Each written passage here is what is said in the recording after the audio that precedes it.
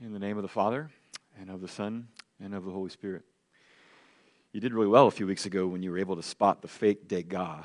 I'm going to try again. Anybody recognize that one?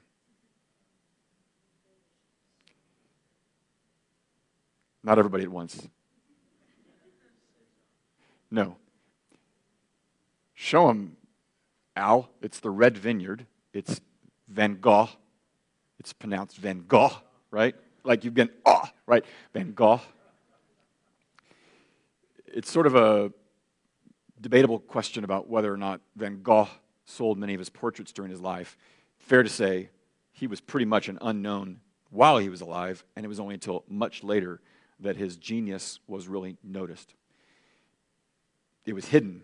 It was, in some ways, a mystery, and then that mystery became revealed. Well, imagine, if you will, what would it have been like for Van Gogh to have come to discover that his work, mostly hidden during his life, had now come to be celebrated by so many? Well, leave it to the BBC to help you imagine that moment. I'm going to show you a scene from Doctor Who, Matt Smith. Which Doctor was he? Which one? The 11th Doctor, in case you were wondering.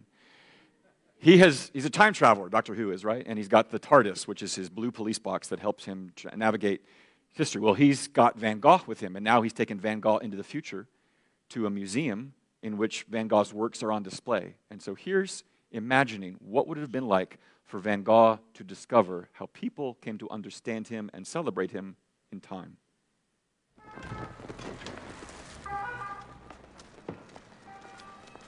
Where are we? Paris, 2010 AD, and this is the mighty Musée d'Orsay, home to many of the greatest paintings in history. Oh, that's wonderful. Ignore that, I've got something more important to show you. Take all your chances while you can. Never know when they'll pass you by. Like a sum the mathematician cannot solve. Like me, trying my hardest to explain.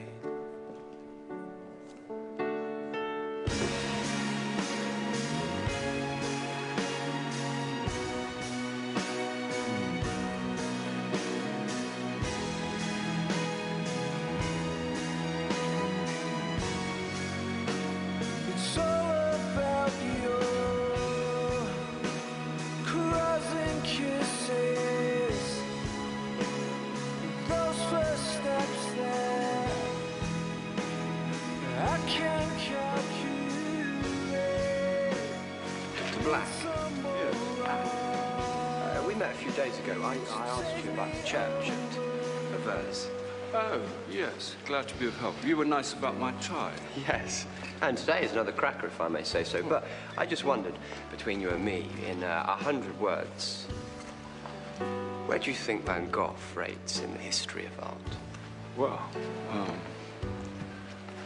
big question. But to me, Van Gogh is the finest painter of them all. Certainly the most popular great painter of all time. The most beloved. His command of color, the most magnificent. He transformed the pain of his tormented life into ecstatic beauty.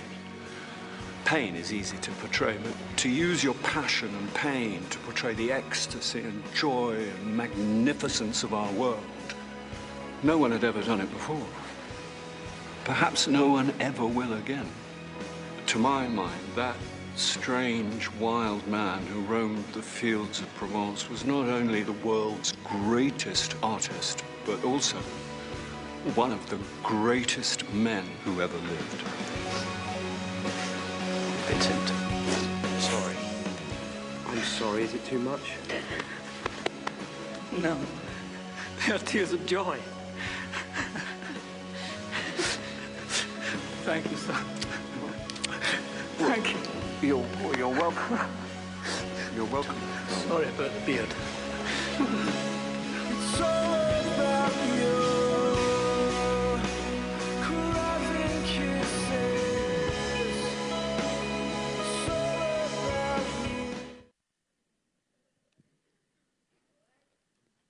Yeah, what would it have been like? His ear looks great. What just happened? And why am I starting a sermon like that? I'll tell you.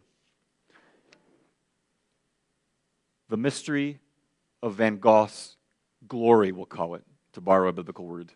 His genius, his importance, his capacity to capture beauty, his glory was mostly hidden during his life.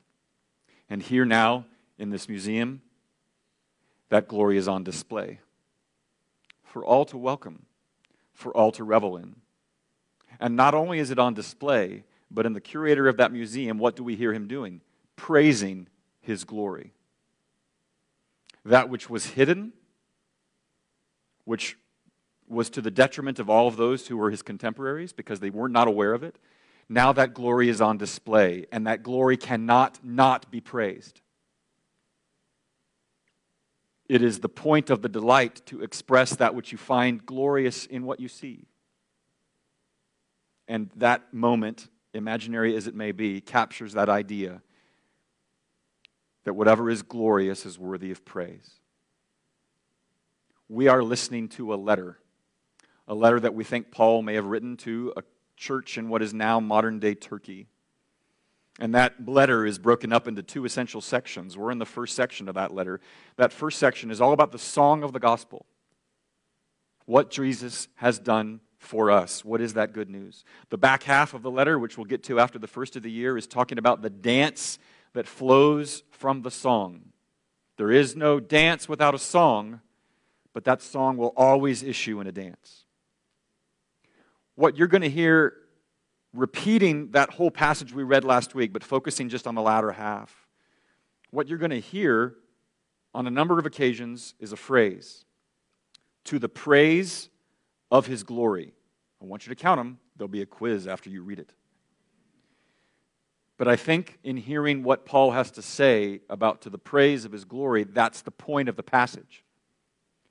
As we said at the beginning of our worship, the point of gathering together and the point of knowing the Lord, central to him is praise of him. And what we want to do in this passage, in verses 7 through 14, is identify two reasons that he is worthy of praise on the basis of his glory.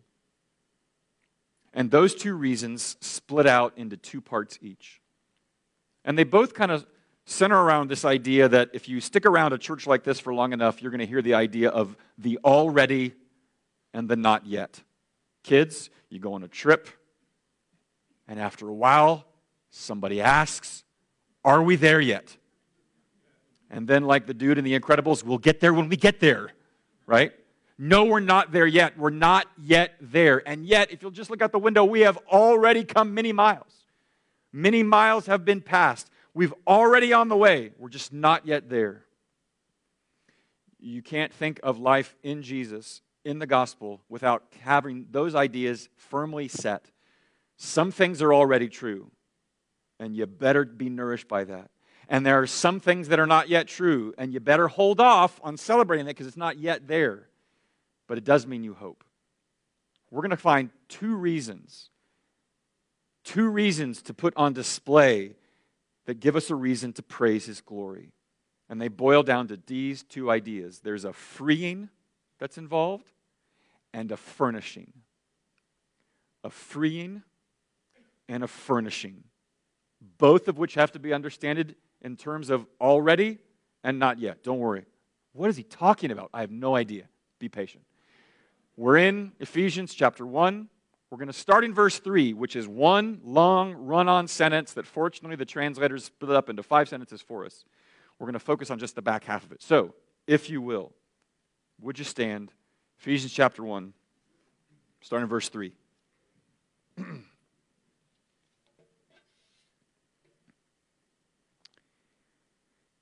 Blessed be the God and Father of our Lord Jesus Christ, who has blessed us in Christ with every spiritual blessing in the heavenly places, even as he chose us in him before the foundation of the world, that we should be holy and blameless before him. In love, he predestined us for adoption through Jesus Christ, according to the purpose of his will, to the praise of his glorious grace with which he has blessed us in the Beloved. In him, we have redemption through his blood, the forgiveness of our trespasses, according to the riches of his grace, which he lavished upon us in all wisdom and insight, making known to us the mystery of his will, according to his purpose, which he set forth in Christ as a plan for the fullness of time, to unite all things in him, things in heaven and things on earth. In him we have obtained an inheritance, having been predestined according to the purpose of him who works all things according to the counsel of his will, so that we who were the first to hope in Christ might be to the praise of his glory. In him you also, when you heard the word of truth, the gospel of your salvation, and believed in him, were sealed with the promised Holy Spirit, who is the guarantee of our inheritance until we acquire possession of it, to the praise of his glory. This is the word of the Lord. Thanks be to God. You can sit. So, class, how many times in those 12 verses did you hear to the praise of his glory? A lot. Thank you. Brilliant. 3. That is correct. 3 times. 3 times. Whenever you see something mentioned 3 times, like holy, holy, holy, maybe that passage might have something to do about holiness. When you hear in a passage 3 times, to the praise of his glory, perhaps there is something that we should pause and ask ourselves. What is God's glory that is worthy of praising him? That's where we're going. That's the point of the passage. What is it? What's the first reason? The first reason that he can't stop talking about, it's in verse 7. Hear it again. In him we have redemption through his blood, the forgiveness of our trespasses. Now, before we even get into the actual content of the reason, the first thing you need to focus on, again, is what we focused on the first 2 weeks we've been in Ephesians. It's that little phrase, in him. Gray out everything else, and just notice that, in him. 36 times in the entirety of this letter, Paul says something in the effect of, in him, in Jesus Christ. Any number of combinations of that phrase, such that you and I, we miss the point of the passage until we grapple with what he keeps meaning by in him. It's this doctrine, we've spoken of it before, it's the idea of being united to Christ. The in, I know it's a preposition, it kind of has a spatial, locational idea. You are in Jesus. In some ways, what it means like to say, I'm in Bermuda, or I'm in Anchorage. There's a sense in which you inhabit a space, even though it's metaphorical language. It is more than that you just believe certain ideas about Jesus. It is more than that you just receive certain benefits from Jesus. It is that you are in him in some profound way. Now, let me see if I can unpack that for you, and may God forgive me in appealing to this analogy in order to get there.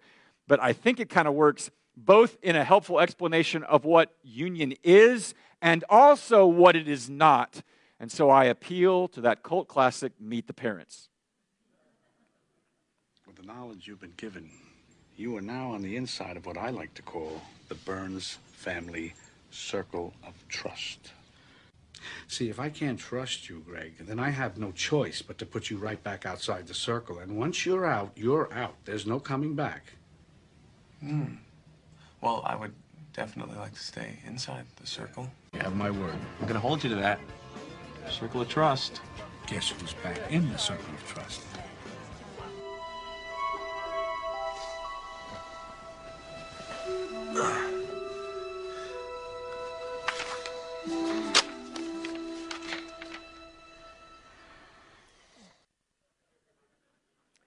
So there's this circle, right? And there's a space that exists within it and everything that's outside of it. So it's this idea of location. You inhabit a space. It's not really a space. There is no circle that you walk into, but there is this thing that he calls the circle of trust. And in that sense, there's a little bit of overlap here in talking about the doctrine of union, in that if you are in Christ, you are within the favor and future of the Lord. You inhabit that space. You are in it. And that's why the Meet the Parents scenes, they kind of help us get closer to this idea of doctrine of union. But what they don't do, and what I put it up there for you as a measure of contrast, is this. You didn't get in that circle of his favor out of anything that you've done. And there is nothing that you can do that will allow you to be dragged out of it. You are in there because of what Jesus Christ has done for you on your behalf. And those who are his, he says, can never be snatched from my hand. You exist within the favor and within the future of God. But no, it is not. He loves me not. No, it is not. You are in the circle, you are out of the circle. You are in it. That's the gospel. How does that doctrine of union split out in this passage in particular? It's the first reason that explains to us the reason for the praise of his glory, and it boils down to that word redemption, which is a technical term that comes down like this. In Jesus, if you inhabit his favor and his future, you have been freed from your sin at cost of the Son. You have been freed from your sin in some sense at cost of the Son. The forgiveness of sin once for all through his blood. That is the gospel. Last week, you may remember, we spoke of the blamelessness that he's going to present us with unto the Lord in time. Jesus was the blameless one who dies for the blameworthy. He is the one who was not corrupt, who would die for those who are corrupt. He was the one who loved the Lord perfectly, who died for those who were essentially, in their constitution, enemies of the one whom God had sent. He has come to free us. That's what the word redemption is. You redeem a coupon, what is that doing? When you redeem someone, you're buying them. You're purchasing them, and you're purchasing their freedom. That's what redemption is. And if we may get very practical and very purposeful, if you have ever wronged someone deeply, whatever those acts that you have committed that you cannot fix, whatever those choices are that you cannot change, whatever those things that you have done in your past that somehow lead you to roll over in the middle of the night being haunted by that, you may know what it's like for someone to forgive you. You may know what it's like for someone to say, I will not hold that against you any longer. And if you have experienced that, then you at least know what it is to feel like a burden has been lifted from your shoulders.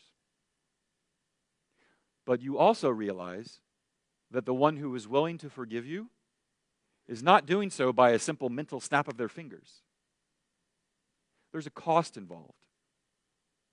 They must give up something in order to treat you with kindness again. That is the mark of redemption. And that, my friends, in Christ is already settled.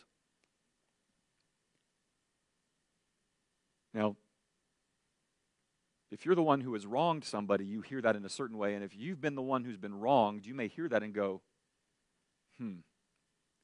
don't worry, I got my eye on you too. We'll come back to that. I just want you to know that I see you. But I am saying to you that what is already true in the gospel, if you are in Christ, is that you are forgiven. If I could put that in a little context, though, look, everybody's got a list of things that you are burdened by.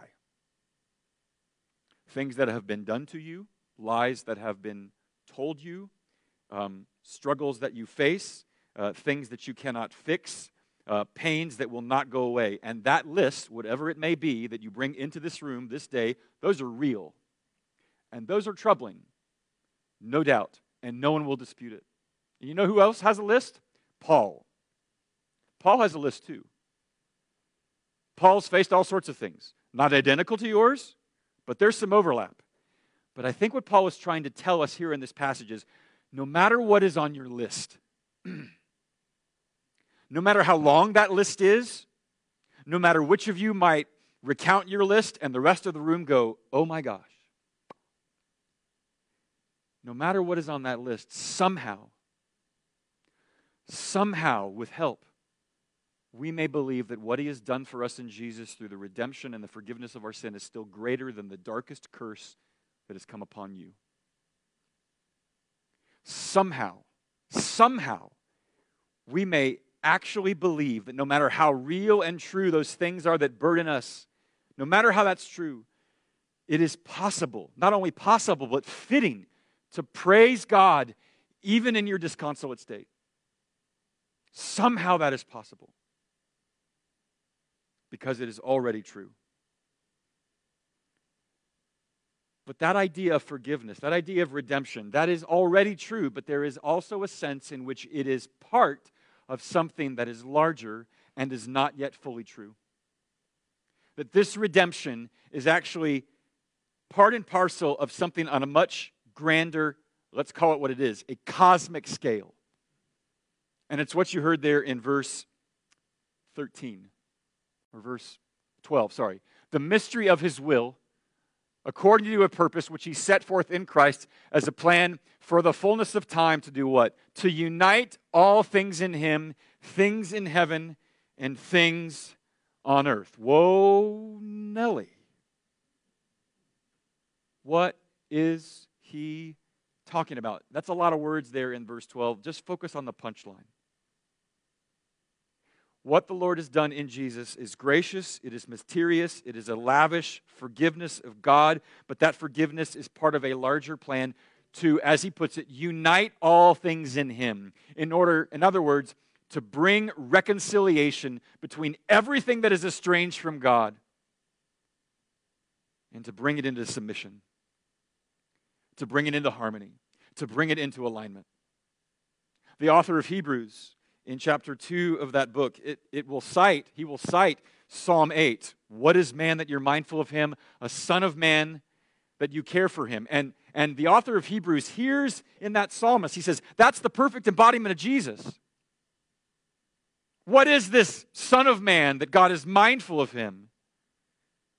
But that later in that passage, the author of Hebrews goes on to say this, for when he, that is God, put all things under his, that is Jesus' control, he left nothing outside of his control. But at present, we do not yet see all things under his control. Ain't that the truth? Ain't that the truth that folks in Raleigh this morning feel like there are some things not under the control of what is good? And that list just gets longer by the week. What is not under his control?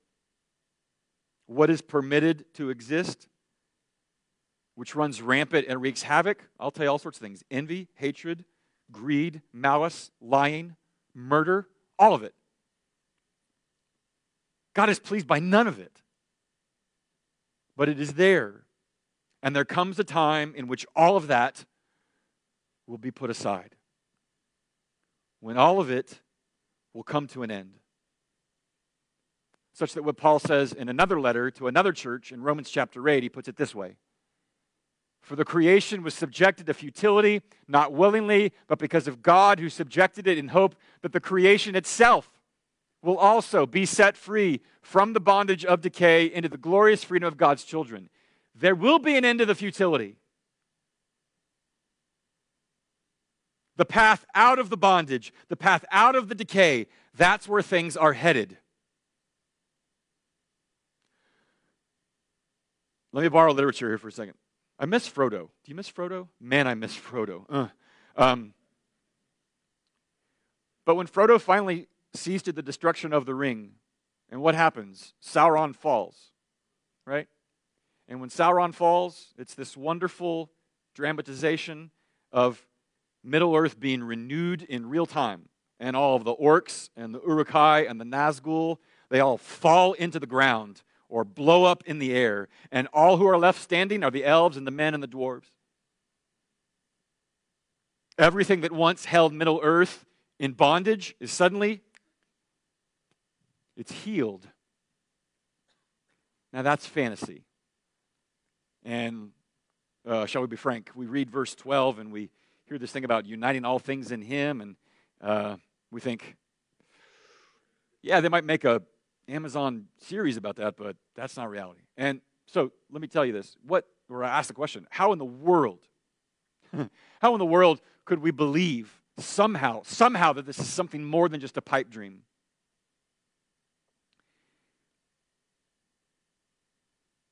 Why do you think maybe forgiveness is related to the healing of all things?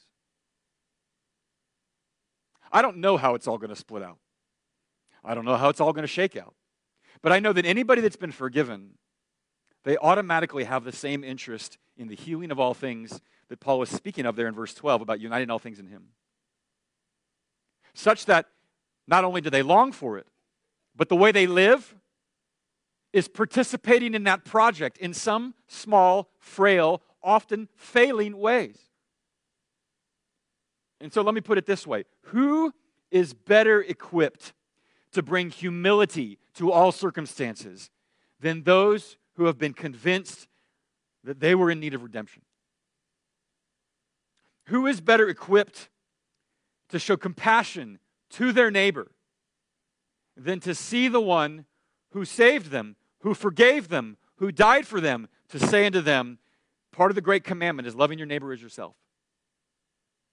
Who is better equipped to be generous to the needs of this world than those who see that everything that they have is a gift from Him and that there is nothing that they have that they did not receive?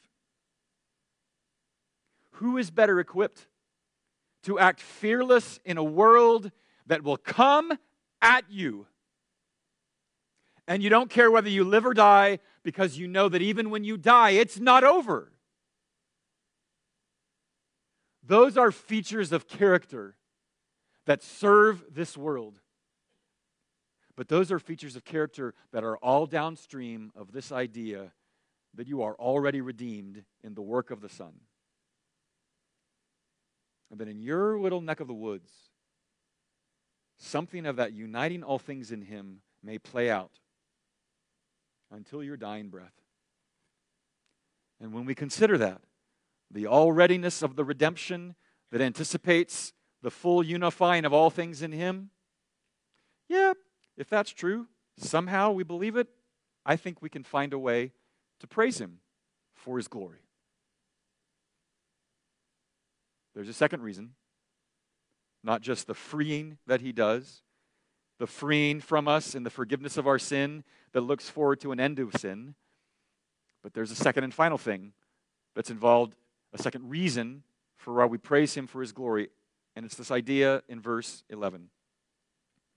In Him we have obtained an inheritance, having been predestined according to the purpose of Him who works all things according to the counsel of His will. In Christ, within the circle of His favor and His future, there is a freeing in play. But there is also what we might call a furnishing, a provision. And this is the first of two times that you'll hear Paul speak of an inheritance. And I will be very straightforward with you. The translations on this passage, they kind of go in two different directions, such that it's not absolutely unambiguously clear whether or not Paul is talking about an inheritance that you and I receive, an inheritance from God, or if we are in some way of speaking God's inheritance. That He receives us in full, that we are His treasured possession. Whether it's His inheritance to us or whether we are His inheritance to Him, doesn't matter. It sounds good. It sounds like we would want that. It sounds blessing. Did you ever see Knives Out? Came out a few years ago. Wonderful little, it's Daniel Craig attempting to do a Creole accent. And sometimes he gets it. But it's the story about this very wealthy paterfamilias, and he dies suspiciously. And all of the conniving children are out to ensure that they get a portion of his estate. But then near the end of the film, we discover, or not actually near the middle of the film, we discover that he has set aside everything to this unsuspecting, guileless nurse named Marta. And then all the conniving children end up trying to cozy up with her or worse in order to make sure that they get their part. She gets everything. They get nothing. She gets everything. But there's one thing she doesn't get. She doesn't get the one who gave it all to her, because he's gone. That's why they call it an inheritance. But in that story, she receives everything. Friends, when we're trying to understand what Paul means by an inheritance, he doesn't really unpack it in the moment. So we are left to fill in the blanks of our own understanding. Elsewhere, when he writes elsewhere to the church at Colossae, he speaks of this inheritance as a reward. The author of Hebrews speaks of this inheritance as something that is eternal. And Paul's buddy Peter speaks of this inheritance as unfading, unchangeable, imperishable. So we have to guess, what does Paul mean by this inheritance, whether it's ours of him or us of him? I think you could boil it down to this. The inheritance of which he speaks is every promise of God fulfilled. That which has been crooked shall be made straight. That which is full of confusion shall be made clear. That which is full of chaos shall be brought into order. And as we know in other places, in Revelation 21, there shall be no more fear. There shall be no more tears. There shall be no more death. And all of those are gifts, and all of those we receive, but not without also receiving the one who gave them to us. This inheritance is all those things, but mainly they are him. Behold, the dwelling place of God is with man. He will dwell with them. They will be his people. That's the promise. That's the inheritance. Every promise fulfilled. And once again, I say those things to you, knowing full well there are people in this room, if not my own heart, a portion of it saying, that's pie in the sky. That's what Marx meant by an opiate of the masses. Just tell them everything will be great in the next life, and then have them manage their very low expectations for this life. I hear that. How in the world can something so unimaginable ever sound real? If you've been listening closely to me through this sermon, you may have noticed that on occasion I have said this phrase on a few times. Somehow. Somehow. Somehow we believe that we are in fact forgiven. Somehow we believe that the forgiveness and the redemption that we have in Jesus is still greater than the darkest, most disconsolate thing that we could produce on our list. Somehow we can believe that he is going to set all things to right. Somehow. For me to say that phrase is not me just sort of being evasive or, I don't know. When I said somehow, it was to prepare you for what is already true, despite the things that everything being made good again is not yet true. Because the answer to that question, how do I believe those things? How will these things come true? And how can I somehow rest in my present moment on some sort of claim that there is coming an eternal moment in which all things, everything sad will become untrue? How? It's because of what God has already done in the moment. He speaks of an inheritance, but Paul is here to remind us that there's already been a down payment on that inheritance. You ever bought a car, kids? You ever bought a house, folks? You didn't get either of those things until you did something first. You put down some earnest money. You put down something to show that you were good for being able to pay the bill in full. Well, the Lord has done that. The inheritance is a way off. It might be by noon. Who knows? But until such time, he has given us a down payment on that. And what is the down payment? That down payment is the Holy Spirit. The Holy Spirit, there in verse 13, puts it this way. In him, you also, when you heard the word of truth, the gospel of your salvation, and believed in him, were sealed with the promised Holy Spirit. We said last week your election in God was inked in eternity. But in another sense here, it was inked personally for you when the Spirit began to renew you such that it made sense to believe. And you did. And in that moment, something comes. With that belief, something emerges.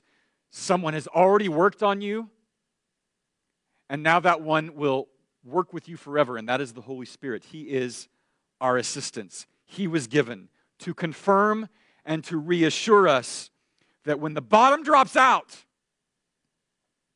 when it all falls apart, when the dreams were dashed, you're His. And that's why if you have been wronged,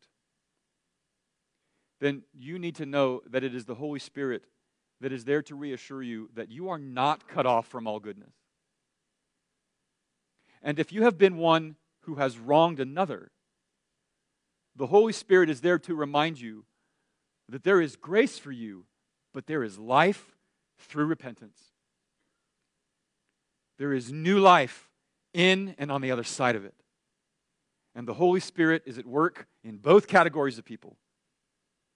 But what the Holy Spirit is mainly out to do is to do this. It's been a while since you saw it. It's from early in the series. But a scene from This Is Us, I think, nicely captures what Paul means by the Holy Spirit, you sealed by it. So take this in. Gonna get out of my head and into my heart. Gonna find all the strength I had from the start. I know if I just stay strong. Yeah, I know if I just hang on, I'm gonna find where I belong.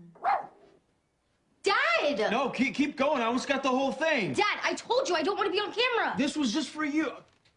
Look, come on. I thought that, you know, if you saw how great you were, you'd reconsider sending in a video. Thanks. As if this isn't stressful enough. Oh, come on. You can't be mad at me today. All right, it's Super Bowl Sunday.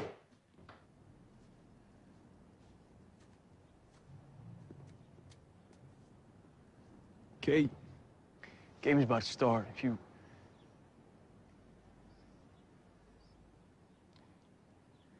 Kate, I'm sorry.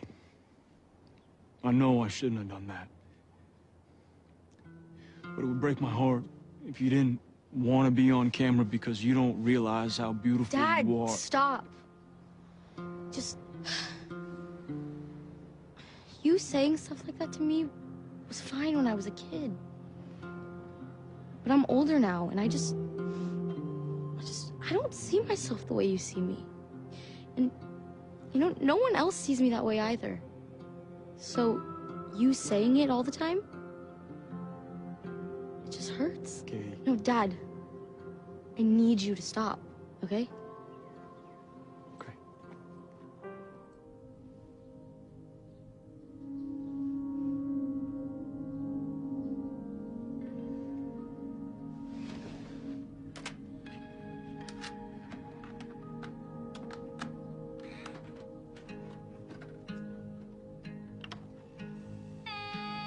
Into my heart, gonna find all the strength I had from the start. I know if I just stay strong.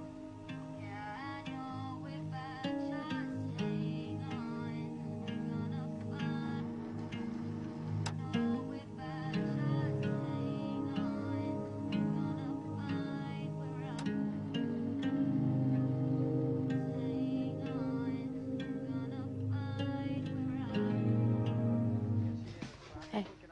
Hey, your brothers both abandoned ship, so this means more room for us, right?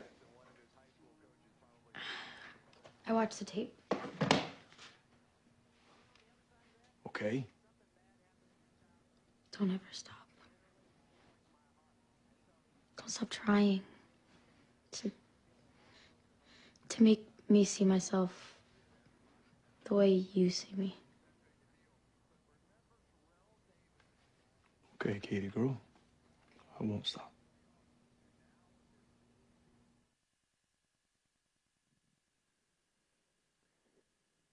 The Holy Spirit is there to shine a light on Jesus to the praise of his glory and to confirm to you that you are his and that you are seen as that father sees his child.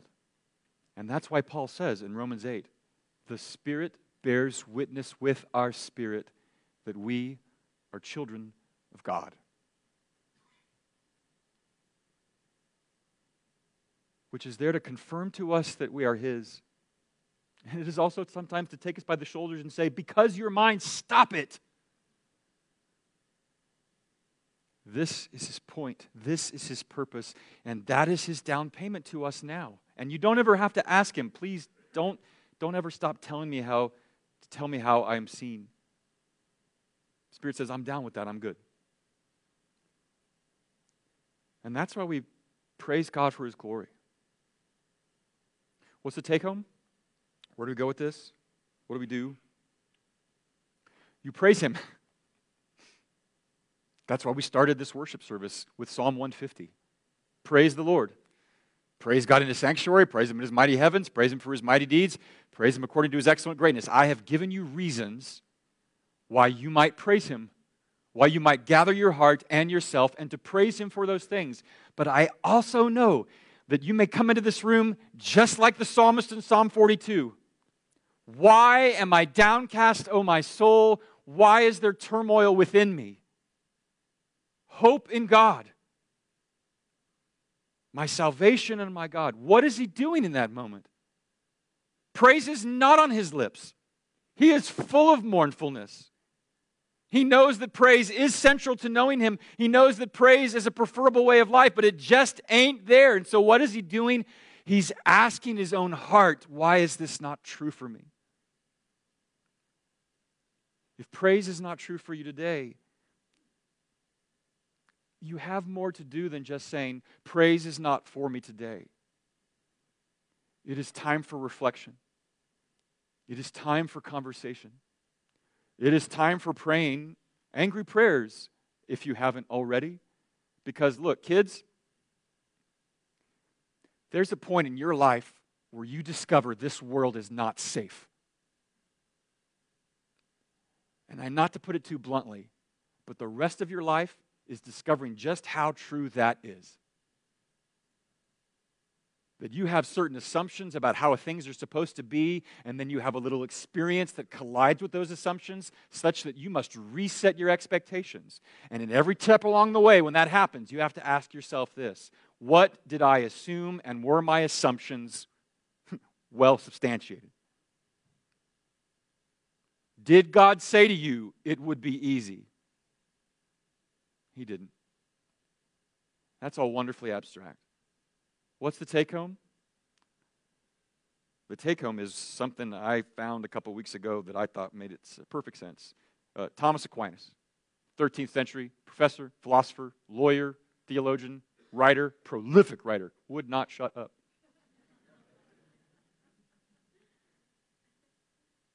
He thought about everything that you'd want to think about. Namely, what about remedies for my sorrow or for the absence of praise? And he had some very practical things to say.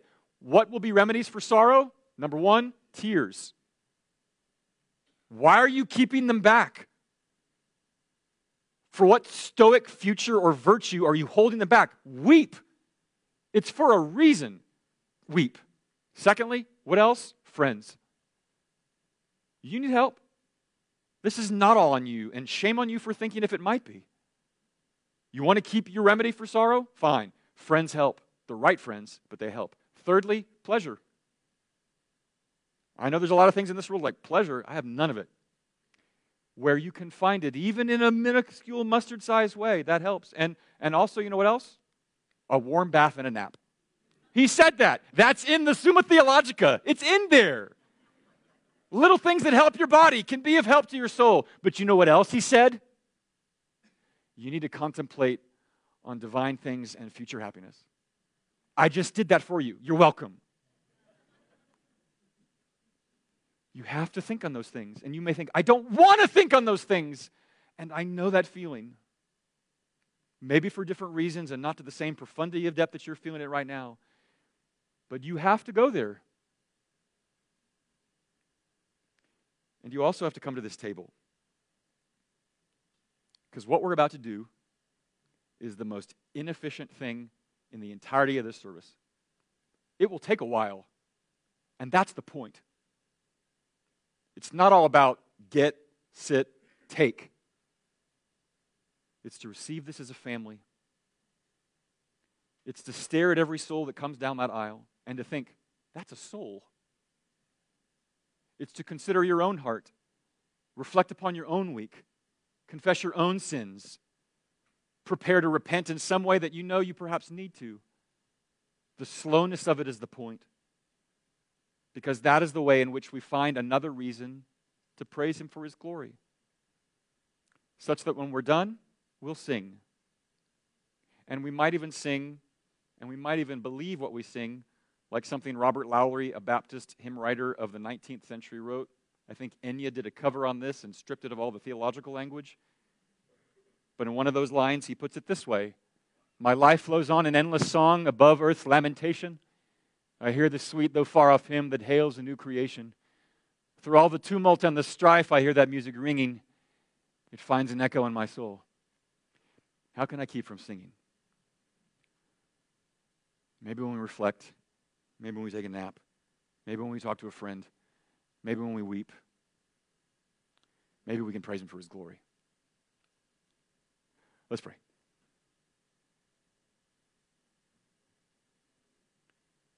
Father, forgive me if I've made it sound too simple. Forgive me if I've made it sound like it's just a this, and this, and then everything's fine. We all know it's not true. But I would pray that in our unbelief, You might help us believe. And that somehow in that belief, we might not just go through the motions of praise, but find a new kindling of it. No matter the darkness that we face, no matter how real that darkness is, and no matter how ostensibly unrelenting it appears to be. I pray for us that You might surround us and receive